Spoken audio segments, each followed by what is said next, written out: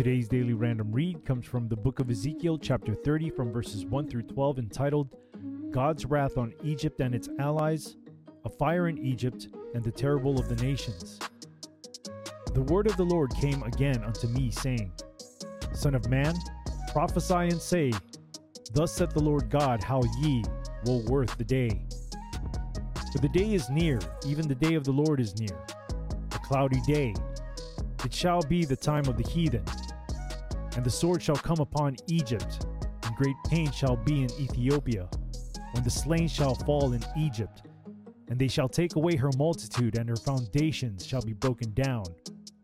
Ethiopia, and Libya, and Lydia, and all the mingled people, and Chub, and the men of the land that is in league, shall fall with them by the sword. Thus saith the Lord, They also that uphold Egypt shall fall, and the pride of her power shall come down. From the tower of Syene shall they fall in it by the sword, saith the Lord God. And they shall be desolate in the midst of the countries that are desolate, and her city shall be in the midst of the cities that are wasted. And they shall know that I am the Lord, when I have set a fire in Egypt, and when all her helpers shall be destroyed. In that day shall messengers go forth from me in ships to make the careless Ethiopians afraid, and great pain shall come upon them, as in the day of Egypt, for lo, it cometh.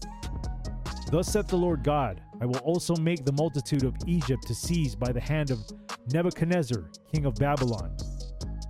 He and his people with him, the terrible of the nations, shall be brought to destroy the land, and they shall draw their swords against Egypt, and fill the land with the slain.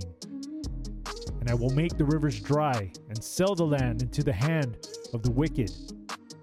And I will make the land waste, and all that is therein by the hand of strangers. I, the Lord, have spoken it. Once again, this daily random read comes from the book of Ezekiel, chapter 30, from verses 1 through 12, entitled, God's Wrath on Egypt and its Allies, a Fire in Egypt, and the Terrible of the Nations.